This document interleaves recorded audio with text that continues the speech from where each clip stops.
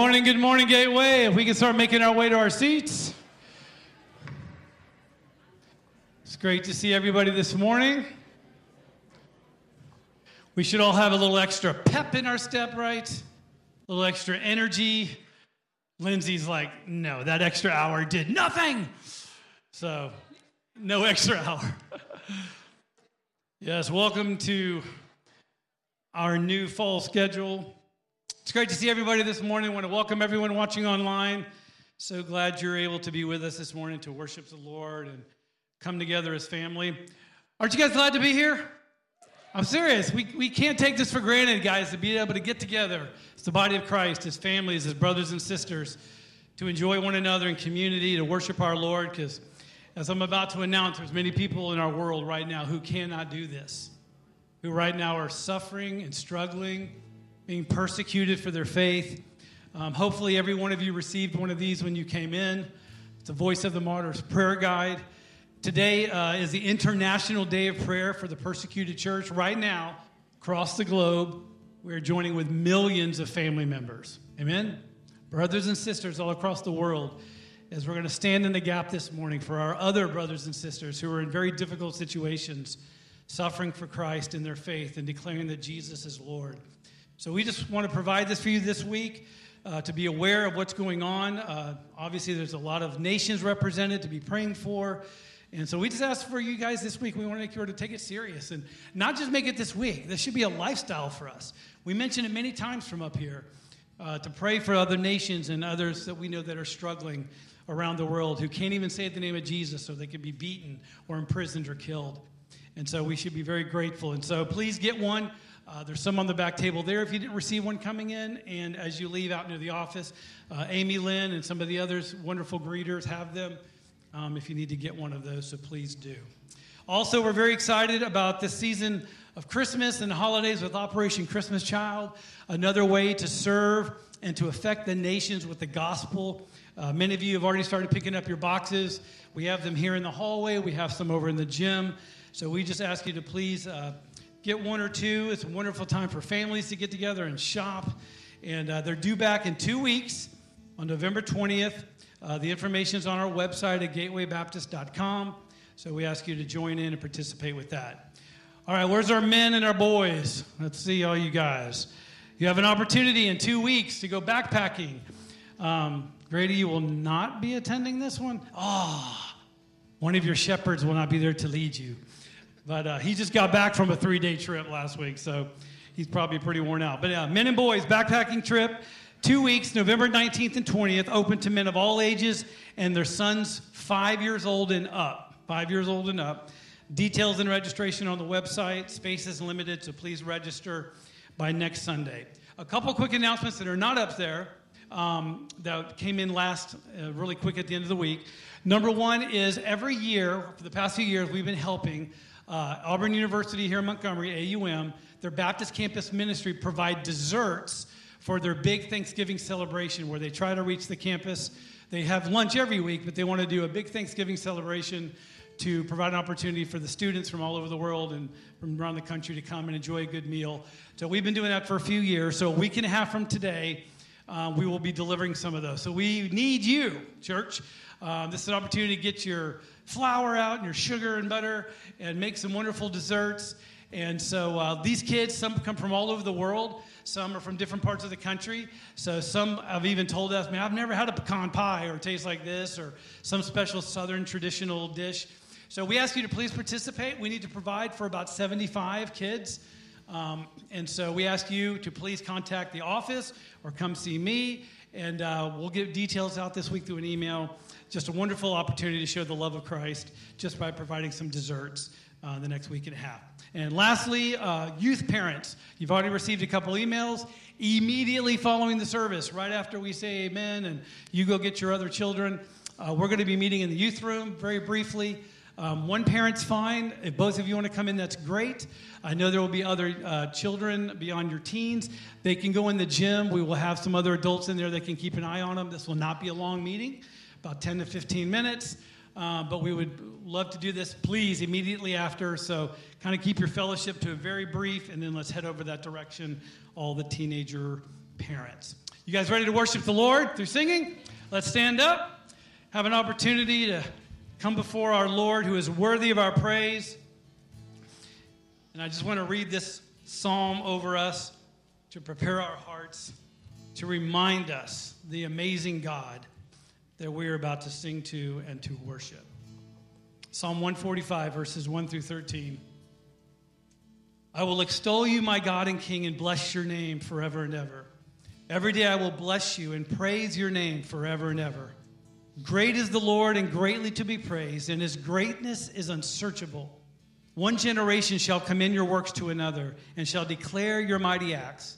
On the glorious splendor of your majesty and on your wondrous works I will meditate. They shall speak of the might of your awesome deeds, and I will declare your greatness. They shall pour forth the fame of your abundant goodness, and shall sing aloud of your righteousness. The Lord is gracious and merciful, slow to anger and abounding in steadfast love. The Lord is good to all, and his mercy is over all that he has made. All your work shall give thanks to you, O Lord, and all your saints shall bless you. They shall speak of the glory of your kingdom and tell of your power, to make known to the children of man your mighty deeds and the glorious splendor of your kingdom. For your kingdom is an everlasting kingdom, and your dominion endures throughout all generations. Let's worship our mighty God this morning.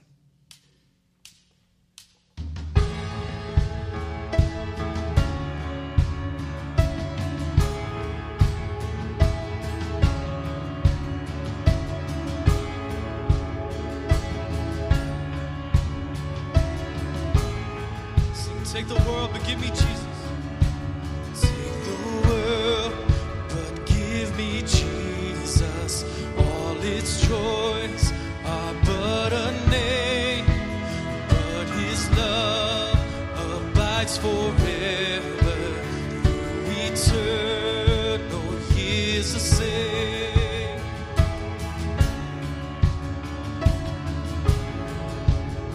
So take the world.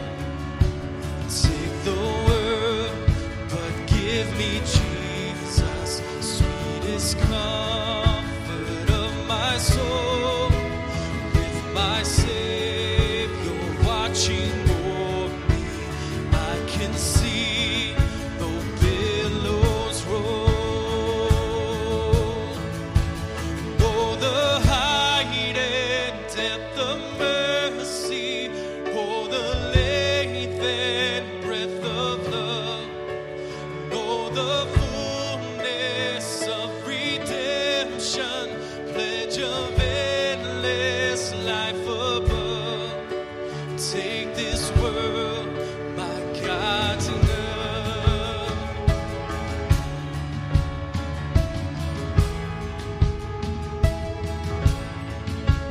Take the world, but give me Jesus. In his cross my trust shall be, till with clearer, brighter vision, face to face, my Lord I see.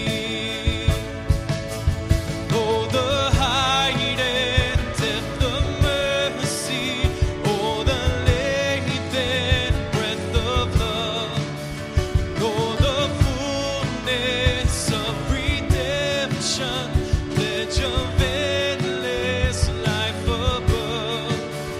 Take this world, my God's enough. Sing, take this world, and give me Jesus. In his cross my trust shall be.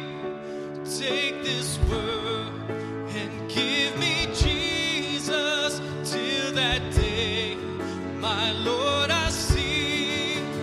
Take this world and give me Jesus. In his cross my trust shall be. Take this world and give me Jesus, till that day, my Lord I see.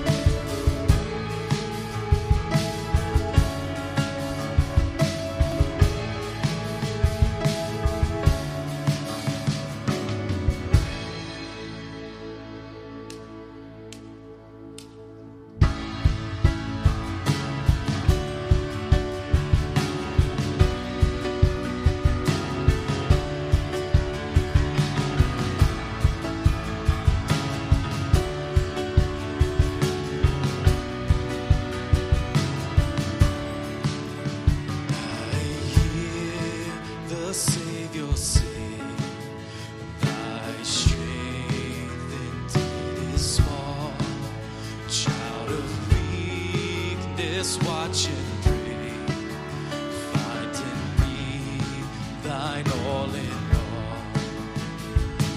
Jesus paid it all, and all to him I owe. Sin had left a crimson stain, he washed it white as snow.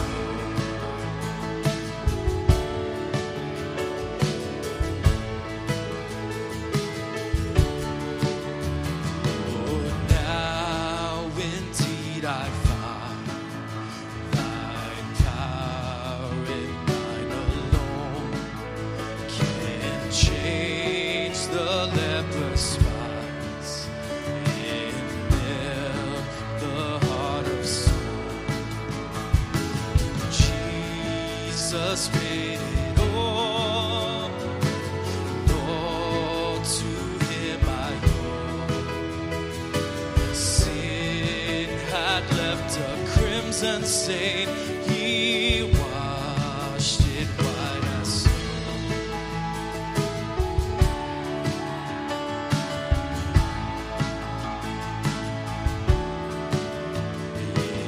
When before the throne I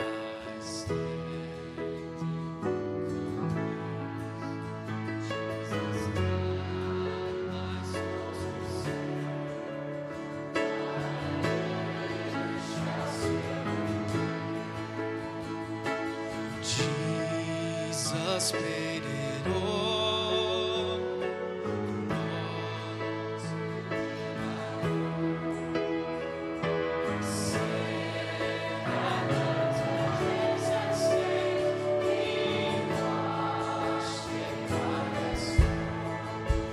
He washed it white as snow.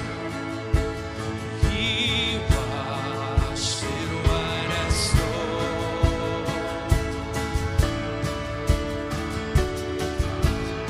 Praise the one. Oh, praise the one who paid my debt and raised this life up from the dead. Oh, praise the one who paid my debt and raised this life up from the dead. Oh, praise the one who paid my debt and raised this life up from the dead. Oh, praise the one who paid my debt and raised this life up from the dead.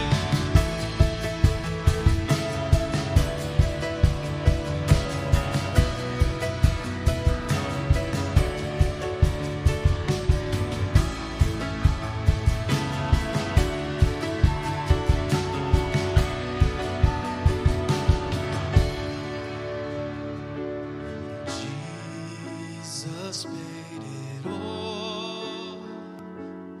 All to him I owe. Sin had left a crimson stain, he washed it white as snow.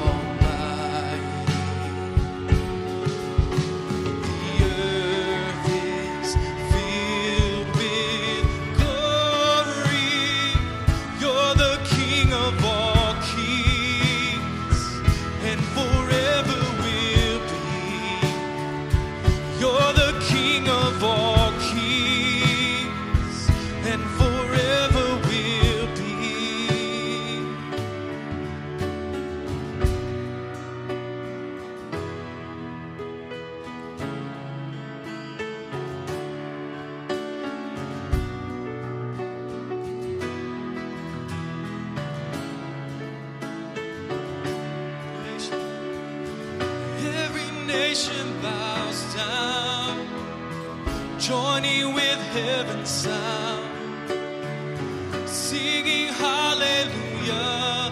You are holy. Age to age you're the same. There is no higher name. Be enthroned on our praise. You are holy. You are holy. Every nation bows down, joining with heaven's sound, singing hallelujah. You are holy. Age to age you're the same. There is no higher name. Be enthroned on our praise. You are holy. You are holy.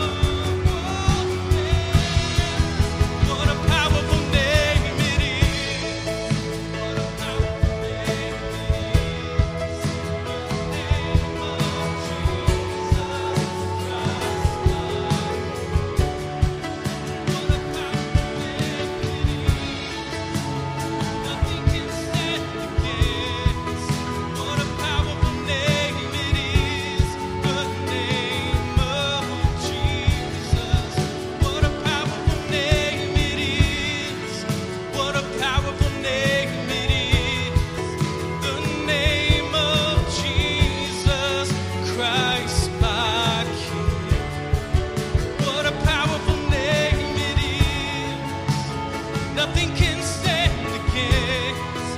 What a powerful name it is, the name of Jesus. Powerful name it is, the name that could not hold, that could not hold you. The bell tore before you, silence the voice of sin and pain.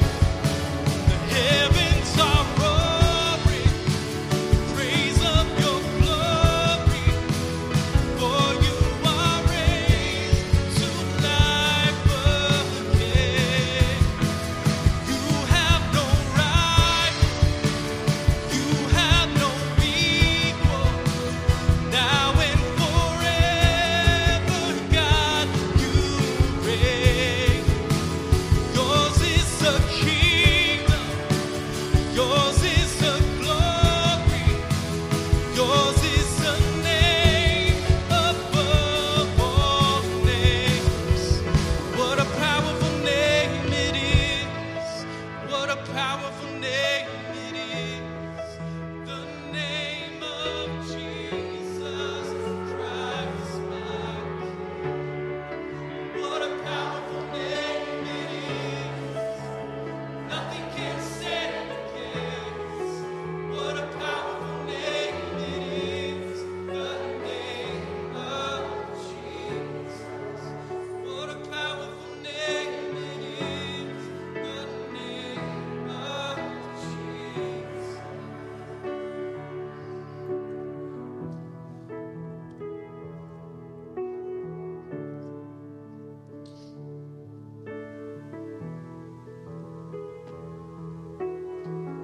Let's pray together. Psalm 130. Out of the depths I cry to you, O Lord. O Lord, hear my voice. Let your ears be attentive to the voice of my pleas for mercy. If you, O Lord, should mark iniquities, O Lord, who could stand? But with you there is forgiveness, that you may be feared. I wait for the Lord, my soul waits, and in his word I hope. My soul waits for the Lord more than watchmen for the morning, more than watchmen for the morning. O Israel, hope in the Lord, for with the Lord him is plentiful redemption, and he will redeem Israel from all his iniquities. Lord, we cry out to you for mercy. We praise you and we worship you because in you alone is found mercy. We ask you to hear our cries this morning, and because of you, Jesus Christ, we know that you do. And so, Lord, we come into your presence now as your church, as your bride made holy by the work of Jesus Christ. And we confess that we have been proud this week. We confess that we have put our hope in our own righteousness. We confess that we have been proud of the works that we have done, and that we have sought to stand on our own 2 feet rather than on the amazing, incredible work of Jesus Christ. So, Lord, we cry out for mercy. We look to you for mercy, for steadfast love, for redemption.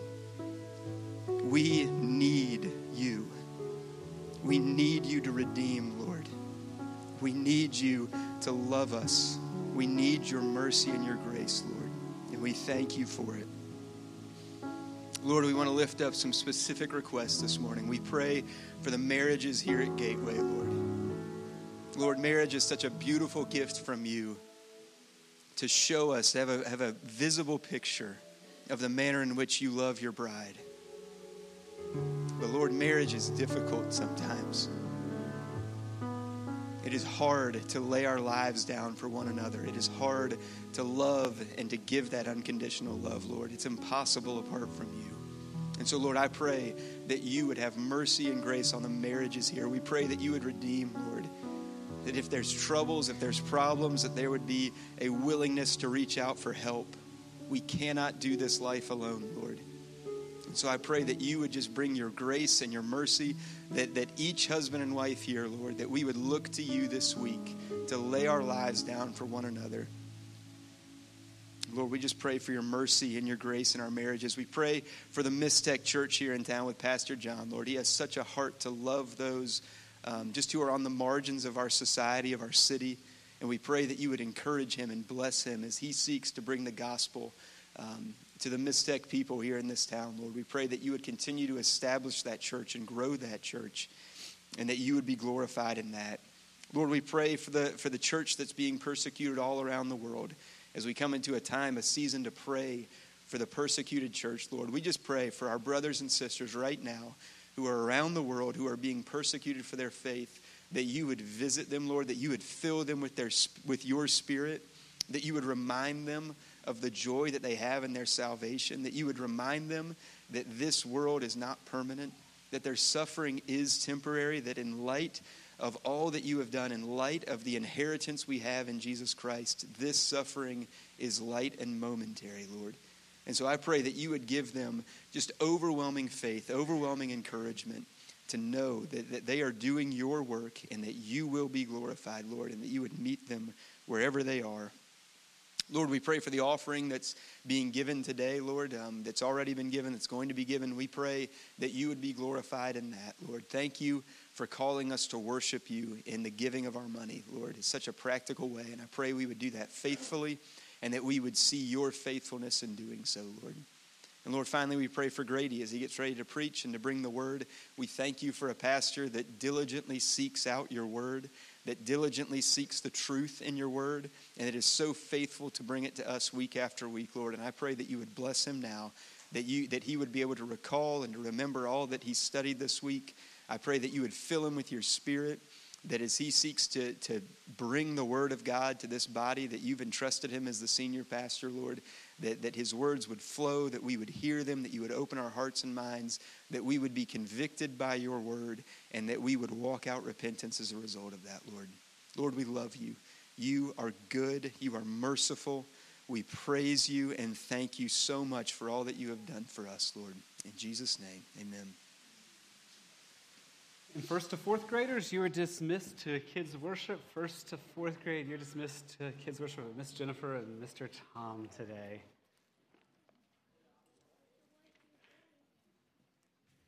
And while the kids are on their way to kids' worship, you'll find 1 Peter chapter 2 in your copy of God's Word. 1 Peter chapter 2.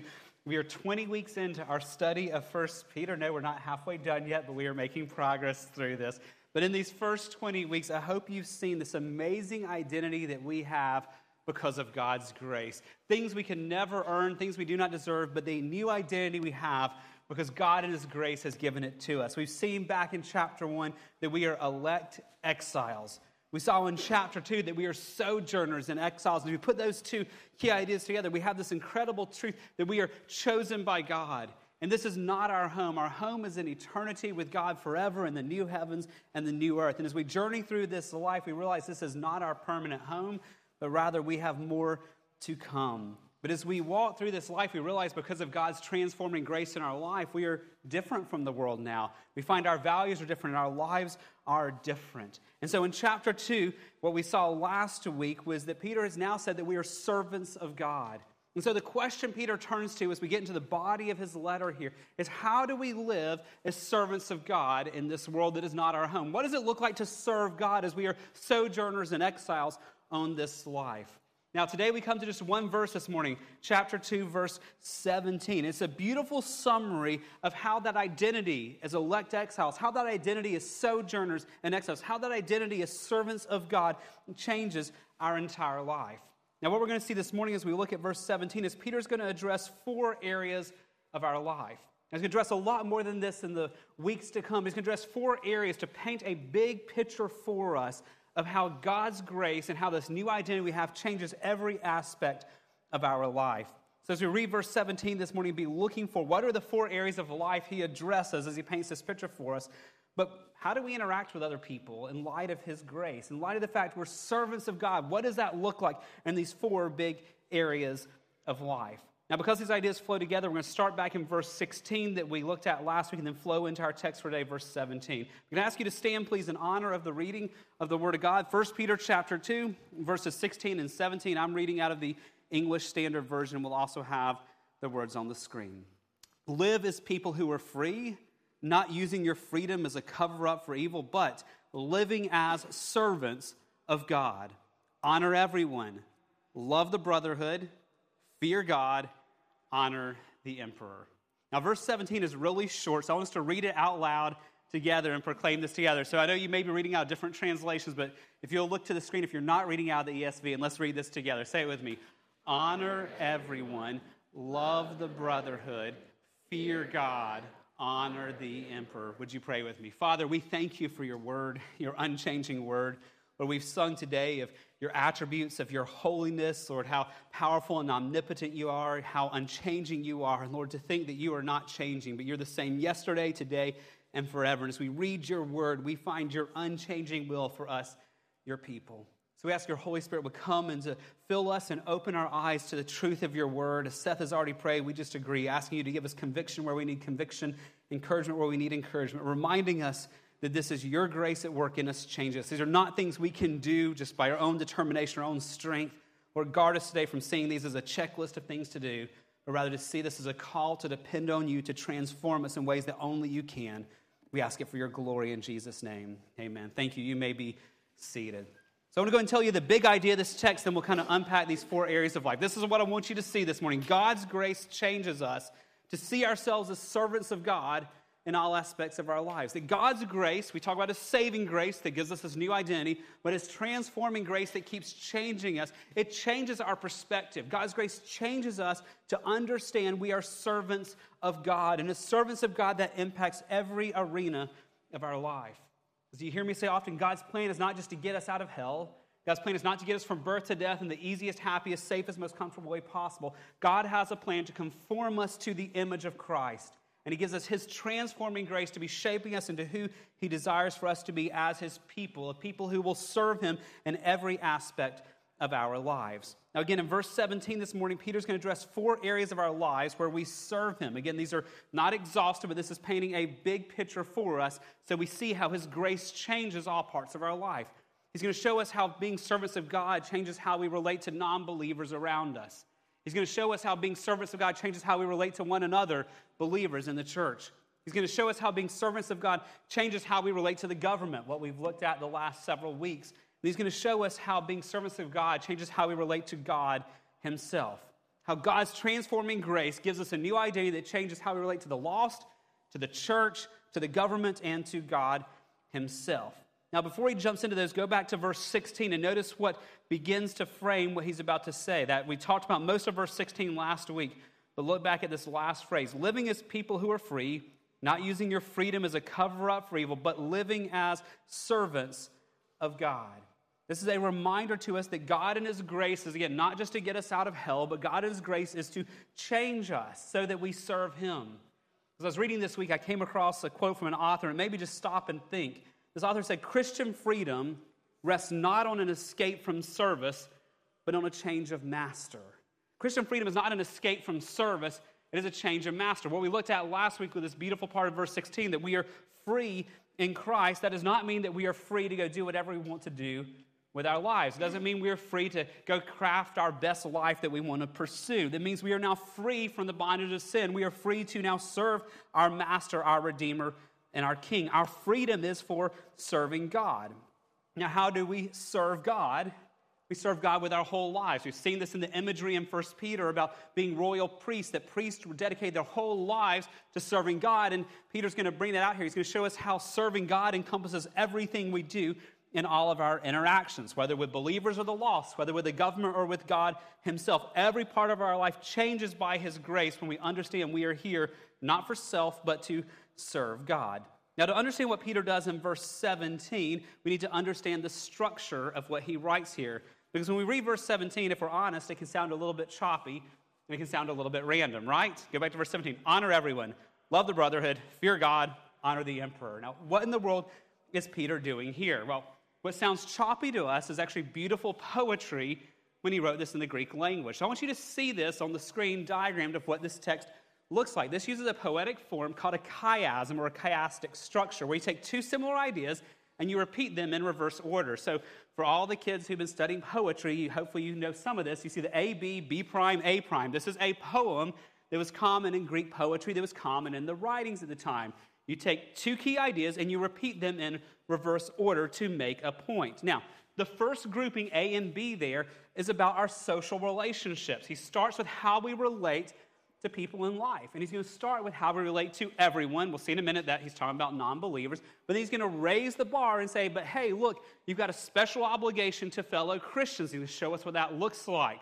But because it's a poetry structure, he then starts with the A prime down there. How do we handle authority? He's talking about the earthly authorities that we have. He's going to raise the bar a little bit, that B prime, and how do we respond to God's authority? So he's writing a poem for us to describe first all of our relational interactions, how we relate to believers and how we relate to non-believers, because everyone you know falls into one of those two groups, right? So he's going to paint that picture for us of how understanding God's grace has made us his servants, how that changes our social relationships. Then that second grouping, he's going to show us how we respond to authority in our life, how understanding God's grace, changing us to be God's servants, changes how we relate to the authority structures of the government and of God himself. So with that big picture in view that he's painting a poem, a cohesive poem here for us, let's look at each of those four areas, asking two questions of each area. First, what does serving God look like in this area?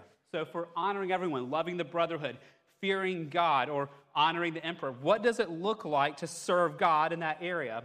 Then I want to ask a second question of each of those four. Why?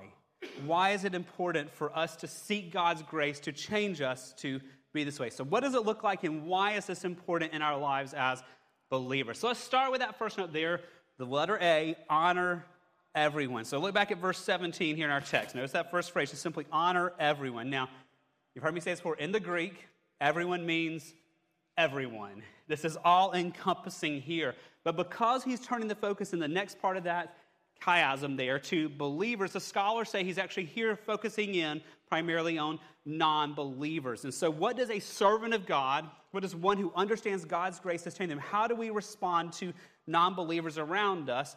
And it's quite simple, we honor them. And the command here for us, the what, is when we interact with the lost, with non-Christians, we are as believers to honor them. Now, what does it mean to honor someone? We can talk about that word, but what does that practically mean? I'll give you three things it means to honor someone. Number one, it means we treat them with dignity and respect. If you honor someone, you treat people in a respectful way. You treat them as a person with dignity. Number two, you're courteous in how you talk to them, and you're courteous in how you talk about them. So if you're honoring someone, when you're face-to-face with them, you show them courtesy. And when you're not in front of them, but you're still talking about them, you're still showing the same courtesy in how you speak about them. And perhaps most convicting, number three, to honor someone means you give them the benefit of the doubt and you do not assume the worst of them. To honor someone, you give them the benefit of the doubt, you do not assume the worst. So it's dignity, it is respect, it is courtesy, it's giving the benefit of the doubt. And friends, the reality is that can be really hard for us, especially when it's someone we disagree with, especially when it's someone whose lifestyle may be very different than ours, and especially when it's someone who may say hurtful things back to us. Jonathan Leeman is an author for 9 Marks Ministry, and he said so well about the challenge for us to honor people. He said this: we do not give people the benefit of the doubt. We do not try to understand their perspective. Instead, we demonize. We caricature. We put them in the worst possible light. We treat people as all bad, not as fallen God imagers who mix the good and the bad, just as we ourselves do. And since we're holding the Bibles in our hands, we feel confident in our condemnation. They're evil. They're baby killers. They hate our nation. The governor's an idiot. I can't stand her. Phrases like these just roll off our tongues. They feel natural. They feel justified. They feel faithful. But friends, though that is so common, that is not what God's plan for us is. The reality is we do often speak about the lost like that. Sometimes directly to them, sometimes behind their backs as we're talking together, sometimes in what we post online in our blogs and our social media. And God says, I have a higher standard for you, church. When you are dealing with non-believers, you are to honor them. You're to treat them with respect. You're to treat them with dignity. You're going to assume the best of them. You are to honor everyone you meet. Now, why, friends? That was the what. Why? 2 reasons. Number one, why? Because they're made in the image of God. every person we meet, whether we agree with them or not, whether they're pursuing God's will for their lives, they're still an image bearer of God. Every human being we will ever meet or come in contact with is an image bearer of God. Genesis chapter 1, verse 27. You see this all the way back at the beginning of Scripture. So God created man, it says, in his own image. And the image of God, he created him, male and female, he created them. Every person you will ever meet is an image bearer of God. Therefore, we are to treat them with honor, with dignity, with respect, with courtesy, because they are image bearers of God. But there's a second why we should do this, and that is because we need to witness to them. We need to be a witness to them. This is what Peter has been showing us all throughout this letter, that our lives are to point the lost to Christ. 1 Peter chapter 2, verse 12. We looked at this one recently. Keep your conduct among the Gentiles honorable, so when they speak against you as evildoers, they may see your good deeds and glorify God on the day of visitation. Friends, as we speak to the lost with courtesy, with respect, with kindness, with gentleness, assuming the best of them, and when behind their backs we're still speaking about them in that way, so there's a consistency in our lives. It is a testimony not only of God's grace in our lives, it is a testimony of a very radically different way, because we live in a world of much division. We live in a world of much assuming the worst, with much conflict, much harsh things being said, and we can be salt and light as a witness to the lost when we treat people with honor in this. So for the non-believers around us, what? We show honor. Why? Because they're image bearers of God. And why? Because we are to be a witness to them and others around us. So before we go in the next category, I want to pause and ask, friends, who are the non-believers around you in your life? Who are the non-believing public figures, politicians, sports figures, entertainers that you and your friends talk about? As you think about your conversations, even over the past week, as I reflect on my conversations, were we honoring in how we spoke about the people around us? Where can we say, by God's grace, we honored people? Whether it's the referees in the games we didn't like yesterday, whether it's the politicians in the commercials on TV, or it's the people who are elected or not elected coming up, are we honoring people in how we speak? That's the first category that Peter gives us. But the second category, as he kind of moves up on his chart there, he goes from the A to the B. He moves to believers here. Look back at verse 17 here. Honor everyone. Now he raises the bar a little bit. Love the brotherhood. Now, brotherhood here is a reference to all believers. This includes men and women. So women, you're not off the hook on this one. This is a term that encompasses the entire church. And why does Peter refer to the church as a brotherhood? Because it's a family term. It's a familial term. He's using this to show the special bond that Christians share, that we are the family of God together. So he's focusing our attention now from everyone, meaning the lost world out there, now to the church, to our relationship with one another. Now, because of the way he's structuring this doesn't mean we're off the hook on honoring other Christians. It's not that doesn't apply anymore. He encompasses that, but now he raises the bar and gives a second thing we do in addition when it comes to Christians. I love how Paul shows the both and of this in Romans chapter 12, verse 10. He says, love one another with brotherly affection, and then outdo one another in showing honor. So in talking about what the church is to do, we still do what that A line was in the poem. We still are to honor everyone. Everyone includes the church. But now he raises the bar and says, but in the church, you need to prioritize loving one another with brotherly affection. That's what Peter says here. Go back to verse 17. Honor everyone. Love the brotherhood. So what does a servant of God do? When we understand God's grace changing us, that we're servants of God, what do we do for one another? We love one another. Now, this is not new. We've seen this before. Look back at chapter 1, verse 22. He commanded us then, having purified your souls by your obedience to the truth. Notice this, for a sincere brotherly love, love one another earnestly from a pure heart. He's already told us, so he's repeating himself because it's that important. Our priority as Christians with other Christians is to love one another sincerely from a pure heart, that we are to be loving one another. Now, if you were with us the week I taught that text, I want to remind you the definition of love, because love is so confused in our culture. When you look at Scripture, love is a choice you make to give of yourself for the good of another. Love is not just a feeling, it's a choice that you make to give of yourself, to self-sacrifice for the good of another person. It's a heart that wants to bless, a heart that wants to serve, and the practical actions that flow. It's a choice that you make to give of yourself for the good of another person. So go back to verse 17. What is the command here for us with other Christians? To choose to give of yourself for the good of the brotherhood. Now, this word love here is the Greek word agape. You've heard me say before, there's different words for love in the Greek. This is the highest form of love in the Greek language. This is the covenant love that God shows to his people. And so what Peter here is saying is, in the same way God has agaped you, you now go agape one another. In the same way God has given sacrificially to you, you now give sacrificially to one another. We are to prioritize pursuing the good of other believers in the church. That's the what. Now again, the why. Let me give you 3 whys on this part of the command to love the brother. Number 1, the first why is because we need each other. We desperately need each other. As Seth prayed earlier for the marriages, we can't do this alone. We need other Christians to walk alongside us to help us pursue God's plan for marriage. And that applies to every area of our life. We're not going to kill sin effectively without one another. We're not going to pursue Christ well without one another. We desperately need other believers in our life. For instance, last Wednesday night in the men's group, the question got asked of what drew you to Gateway? And I just got to sit back and listen. One thing I was struck by in the answer to so many of these brothers is how much growth they have found because of community. How when their marriages were in trouble, someone pursued them. When they were struggling with discouragement, how someone pursued them. It was just breathtaking to hear God's grace at work in community. We need each other. That's what Paul says in Ephesians chapter 4, verse 15. Rather, speaking the truth in love, we are to grow up in every way into him who is the head, into Christ. We need each other to grow. If we are on an island by ourselves and there's not brothers and sisters speaking the truth to us, pushing the gospel before us, we will struggle. We need each other. Therefore, the command to love the brotherhood. Second reason why we need to love the brotherhood, for building up the church.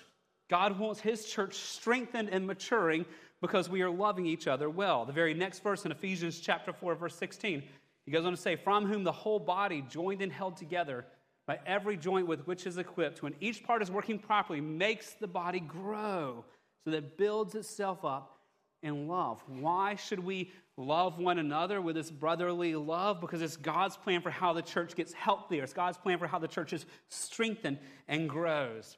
But there's a third reason why this is so important for us to love the brotherhood. That's because it's our witness to the lost. It's our witness to the lost. When you read on evangelism and missions or read about the challenge to take the gospel to the lost, I think one of the most undertaught verses that you rarely see in a lot of the books and writings on evangelism is John chapter 13, 34 and 35. Notice what Jesus says. He said, a new command I give to you, that you love one another, just as I have loved you. You can notice that. The way God has loved us is the model for how we love one another in the church. You also are to love one another. Verse 35, it says, by this agape love that Christians have, by this, what Peter says is loving the brotherhood, all people will know that you are my disciples if you have love for one another. Why? Because we're in a world where people are fighting all the time, where there's much hatred, and when the watching world looks at the church, they are to see an agape covenantal love between believers as we're growing up and strengthening each other and serving one another, and that is to be contagious to them. So the second part of this poem, he's given us love the brotherhood. What do? We have a choice to give of ourselves for the good of another. Why? Because we need it. Because that's God's plan for the church to grow, and that is because it is a powerful witness to the lost. So before we go on again, friends, I want to ask, are you in that type of relationship with other Christians? And friends, it's a challenge to you. That takes more than an hour on Sunday mornings. We're not going to be able to receive love and give love well to others in community.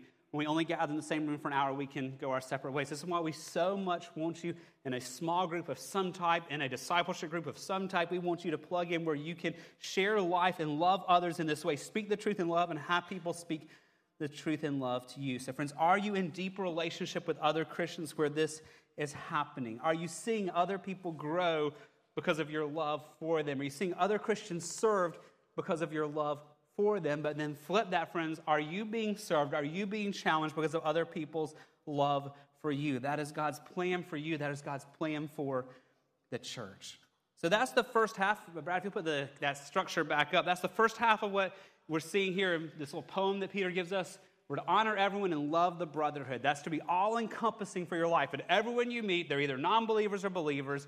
So you honor everyone, but as you focus on believers, you're to take this next step to serve each other, to help each other grow in Christ in these ways. Now he's going to turn to the second half of what he's writing, and showing us how being servants of God changes our whole life. And he's going to talk about how we respond to authority. Now, again, he starts there with that A prime, honor the emperor. Then we'll go to the next step up, fearing God. So let's start with that fourth phrase in verse 17, honor the emperor. Now, this word emperor, some of your translations say king. It literally means king here, but it's a term that refers to any authority who administers laws and provides justice. So this is about anyone who's in a position of government authority to administer the laws and oversee justice. This is what we saw 2 weeks ago in 1 Peter chapter 2, verse 14. He's talking about to submitting ourselves to the government. He says, to the governors as sent by him to punish those who do evil and to praise those who do good. Now, God's plan is for the government to do that, to punish those who do evil and praise those who do good, to administer laws and to provide justice. We know in a broken world that does not always happen perfectly, but what is our attitude to be to the government above us? What are we to do? Verse 17, we're to honor the emperor. Again, remember what honor is. Our command here as Christians, as servants of God, as we think about the authorities over us, we are to honor those authority. Again, what is honor? That means we treat the authorities with dignity and respect. That means we're courteous in how we speak about the politicians above us. That means we give them the benefit of the doubt, not assuming the worst. And friends, the reality is, if we look at what many of us, including myself, have said about politicians over the years, we struggle to honor those political leaders that we disagree with. Friends, there is no asterisk, there is no footnote here exempting us to say you're to honor the king unless he's of a different political persuasion. There's no footnote here that says you have to honor the president provided he's of your party and thinks like you think. This is an all-encompassing that our attitude towards the governing authorities is one of honoring, dignity, respect, being courteous, giving the benefit of the doubt. Remember, friends, when he wrote this, Nero was the emperor. Nero was far from a godly man, far from a even sane man in a lot of ways, and yet Peter still writes, honor the emperor. That does not mean we have to agree with them. It does not mean we have to tolerate their sin, but it means how we think about them and speak about them will be different. So I was thinking about this. I keep thinking of the words of James chapter 3, verses 9 and 10. We're told about the warning of our tongues. And James says, with our tongues we bless our Lord and Father. So we've been doing this morning. And with our same tongues we curse people who are made in the likeness of God. I can't help but think how much in the political realm do we on Sunday mornings as Christians praise God, but then as we speak about people who disagree with us, we curse those people who are made in the likeness of God. Verse 10, he carries on, from the same mouth comes blessing and cursings, my brothers. These things ought not to be so. So what are we to do when it comes to governing authorities? Even those we don't like and disagree with, we are still to honor them. Why? Why do we still honor the government? That's what Rick showed us a few weeks ago, because God ordained the government. The government is God's idea to bring justice and establish order. So we honor the government because this is God's plan. He's put image bearers in place to help bring order to things. Why else do we honor the government? For the same reasons we honor everyone. Because the government leaders, even those we don't like, are still made in the image of God, and they deserve respect. And why? Because there's a watching world watching us. One of the authors I read this week said this: we do not need to agree with the ruler's political convictions or social policy in order to honor them in a way that honors God. Living today in a contentious political atmosphere gives us the perfect opportunity to put on display our ultimate allegiance to God. Friends, there's such a contentious political atmosphere around us, and we have a chance when we show honor in the way we speak about and to government leaders to be a witness of Christ and what it looks like to serve God as sojourners in this land. So the third category we're given here in this text is we're to honor the government rulers. We're to honor the government. So before we go on, let me ask again, friends, what is your attitude? What is my attitude towards the government leaders? When your kids hear you talking at the dinner table as you're watching the news afterwards, what do they hear you say? If people read our social media posts, what are they seeing? Are we honoring those, even those we disagree with? Are we speaking in a way that bears witness that we're servants of Christ, even to those we disagree with? One last category here for us that Peter gives us this morning. Again, if you think it back to that structure, he raises the bar here. Again, he takes us from government authorities now to the authority of God himself. Look at verse 17 again. This third phrase, but it's kind of the culmination, the peak of the mountain of this poem here. Simply fear God. So what is a servant of God being transformed by God's grace? How do we approach the authority of God? We do so with fear. Now, what does this mean? Well, let's go back to verse 17 of chapter 1. because we looked at this, several weeks back. If you call on him as Father, who judges impartially according to each one's deeds, conduct yourselves with fear throughout the time of your exile. So what does it mean as servants of God to fear God? Let me remind you what we saw in chapter 1. It does not mean that we fear the wrath of God. As believers, we never have to fear that, and praise God for that. But as we saw in chapter 1, fear of God is not just awe and reverence. Now that is part of it, but a lot of times we use awe and reverence to write off having to go deeper into this. A holy fear of God is a holy fear of God's holiness. What we were just singing about this morning is a holy fear of how God views our sin. Because we need to remember as God's people, God hates our sin, though he loves us. It's a holy fear of a holy God and his discipline for our sin. Knowing that if we don't repent and we don't tackle our sin seriously, God will pursue us and tackle and discipline us because he loves us. It's a holy fear of God's holiness and the accounting we will give before God one day, that we will never face his wrath. We will still stand before a holy God and give an accounting for all of our life, as Scripture says, including for every careless word we have spoken. So what does it mean to fear God? One author I read this week said it so well. It means we bow to God's absolute authority, and we do so reverently. To fear God is we bow to God's absolute authority, and we do so reverently. That means, what does that practically look like for us? That means we're serious about God's standard. We're not tolerant of sin in our own lives. We seek God's grace to hate our own sin, and we seek community to help us change. That means, friends, we approach God with great humility. We don't go to God in prayer demanding, telling him how he has to order his universe and what he has to do for us. We go to him as a child simply asking, but then submitting ourselves, trusting his wisdom, trusting his power because he knows what is right. That is the what here. As we approach God, we do so with a holy fear of his holiness and his greatness and his sovereignty. We bow to him reverently. But why, friends? Why? And I struggled to come up with a great summary of why. All I can come to is it's simply the only right response of sinful creatures to their Creator. That is the only right response of us sinful creatures to our Creator. We do not stand before God because we're good. We stand before God covered in our own filth. But then Christ has taken it from us and has covered us in his own righteousness. Therefore, friends, we owe our lives to God. He created us. We owe our redemption to God. He redeemed us when we were not pursuing him. We owe our life today to God because he sustains us. We have nothing to bargain with God about. Everything we have has come from him. So why do we fear God? Because he alone has given everything we have, and he can take it all away. He is sovereign. We are not. He is God. We are not. So we bow to his authority reverently. So friends, I want to ask again as we reflect on this past week, are we a people who bowed to God's absolute authority? And how we prayed or did not pray, how we read the word or did not read the word, how we talked to God, how we talked about God, friends, do we see a heart that wants to bow before God's authority with reverence?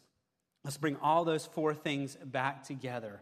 If we understand by God's grace we are servants of God, what do? God's grace changes us to see ourselves as servants of God in all areas of our lives. God's grace changes us so that by God's strength we are honoring people. We are loving the brotherhood. We are fearing God. We are honoring the emperor. God's grace changes us to see ourselves as servants of God in every relationship in which we find ourselves.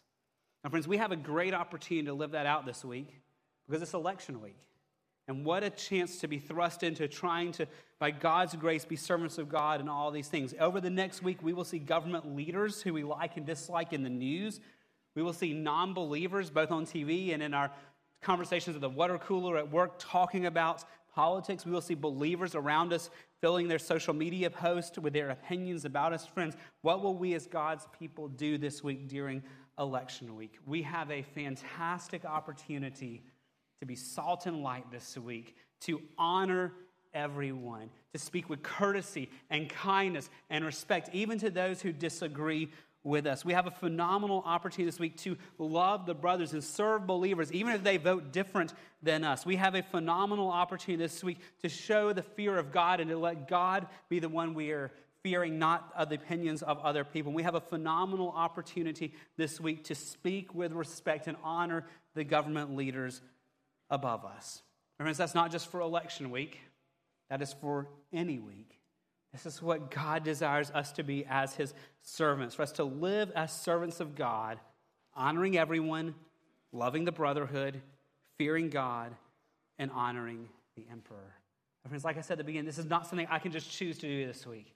I can't make a checklist and stick it on my dashboard and put it in my refrigerator to do these things this week. These are heart motivations that the Holy Spirit has to change within us as we seek the Lord in prayer, as we study His Word and sit under the authority and sufficiency of Scripture, as we live in community. This is God's grace changing us. And so the challenge for us this week is not to try harder in these things. The challenge for us is to repent before God where we are falling short in doing these things, to get on our face before the Lord and to ask for His help, and to find brothers and sisters in Christ to come alongside us to help strengthen us and hold us accountable so that we are servants of God who can grow in honoring everyone, who can grow in loving the brother, who can grow in fearing God, who can grow in honoring the emperor. So friends, as the praise team comes, I want to ask you just to pause in a moment of prayer and reflection. And in your own lives, I want you to think, which of those needs the most attention? Friends, none of us have arrived. As Seth prayed earlier in the prayer time, we all have pride in our life. We've all walked in pride this week. None of us have sought God as we should this week. But as you think about these 4 areas, which of those need the most sanctification? Now, to be real, all of us need to continue to be sanctified in all 4 of those areas. But friends, as you look at the struggles of this past week or past month, or even the struggles going into this election week ahead, which of those do you need God's grace to most change in your life? To honor everyone, to change how you speak and view the non-believers around you? Is it needing God's transforming grace to help you love the brotherhood? Perhaps it's even to get into community if you're not in deep community and to pursue serving others. Perhaps it's fearing God and getting back to a place where we're pursuing God and pressing into the gospel ourselves, understanding His holiness and our need to bow before Him. Perhaps it is how we've been speaking or writing about the political realm around us. Friends, just take a moment and reflect and ask God, God, where do I most need growth in my life this week? So take a minute and reflect on that, and then as the Lord shows you things, confess where you've fallen short this week, and ask God for His transforming grace to change you this upcoming week. Take a minute and pray about those things.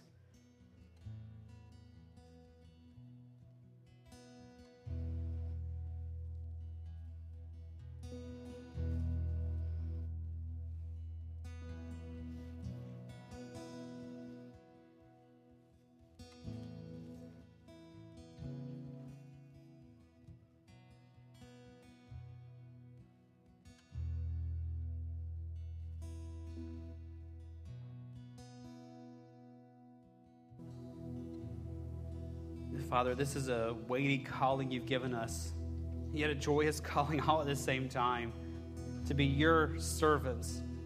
As we navigate this life in this world that does not understand us, as your sojourners and your exiles, as your chosen people, Lord, you're calling us to be different. You're calling us to be radically different. Lord, in all areas of our life and how we respond to earthly authorities and your authority, and radically different in how we speak about people who dislike us or we disagree with, and radically different in how we lay down our lives to serve other people for the sake of the gospel. Lord, what we see here, we confess, God, we cannot do. Lord, we are so weak and we are so frail. We sung about that earlier.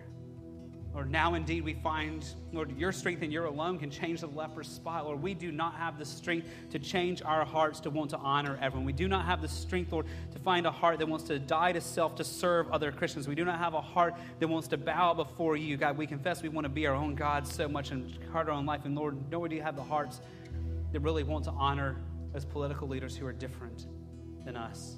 So we come to you this morning confessing our frailty, or confessing our weakness, and saying, Lord, do what only you can do. Fill us with your Holy Spirit. Give us a hunger for your word. Give us a hunger for prayer. Give us a hunger for community. And we pray you'd use those means of grace to transform us and shape us. And when we pray even this week with things going on with the elections and the political realm around us, that, Lord, we would, by your grace, be countercultural.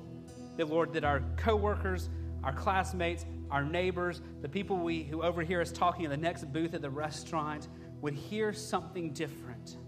Not because we're trying harder, but because we belong to you and because your grace has grasped us and is changing us. So Lord, I pray this week you give each of us an opportunity to point someone to you because they see the difference you have made. Not to make much of us, Lord, but to make much of you. We ask that you would keep transforming us and give us opportunities to point the lost to you this week, Lord, as we honor everyone, as we love the brotherhood, as we fear you and as we honor the emperor. Give much grace for this week, Lord, not only for our joy, but Lord, ultimately for your glory to be known. We ask it in Jesus' name. Amen. Would you stand as we sing our closing song of worship to the Lord this morning?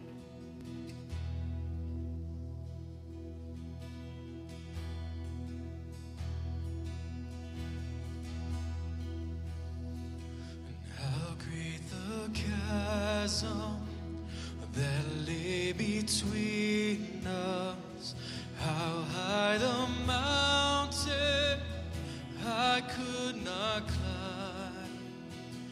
In desperation, I turned to heaven and spoke your name into the night. Then through the darkness, your loving kindness tore through the shadows of my soul.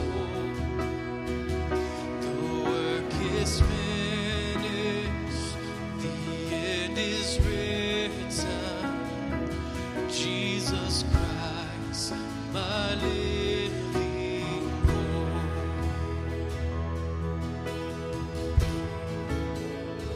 Who could imagine so great a mercy? What heart could fathom such boundless grace? The God of ages stepped down from glory to wear my sin and bear my shame. The cross has spoken, I am forgiven. The King of Kings calls me his own. Beautiful Savior, I'm yours forever. Jesus Christ, my living hope. Hallelujah, praise the one who set me free. Hallelujah, death has lost its grip on me. You have broken every chain. There's salvation in your name, Jesus Christ, my living hope.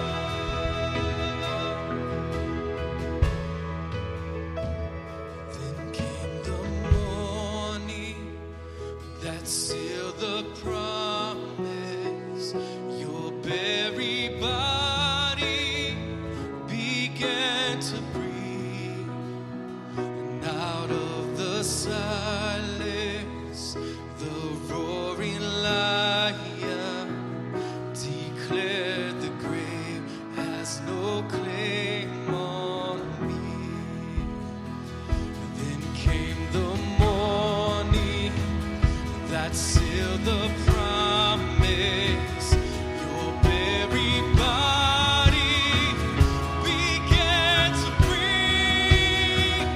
Out of the silence, the roaring lion declared the grave has no claim on me.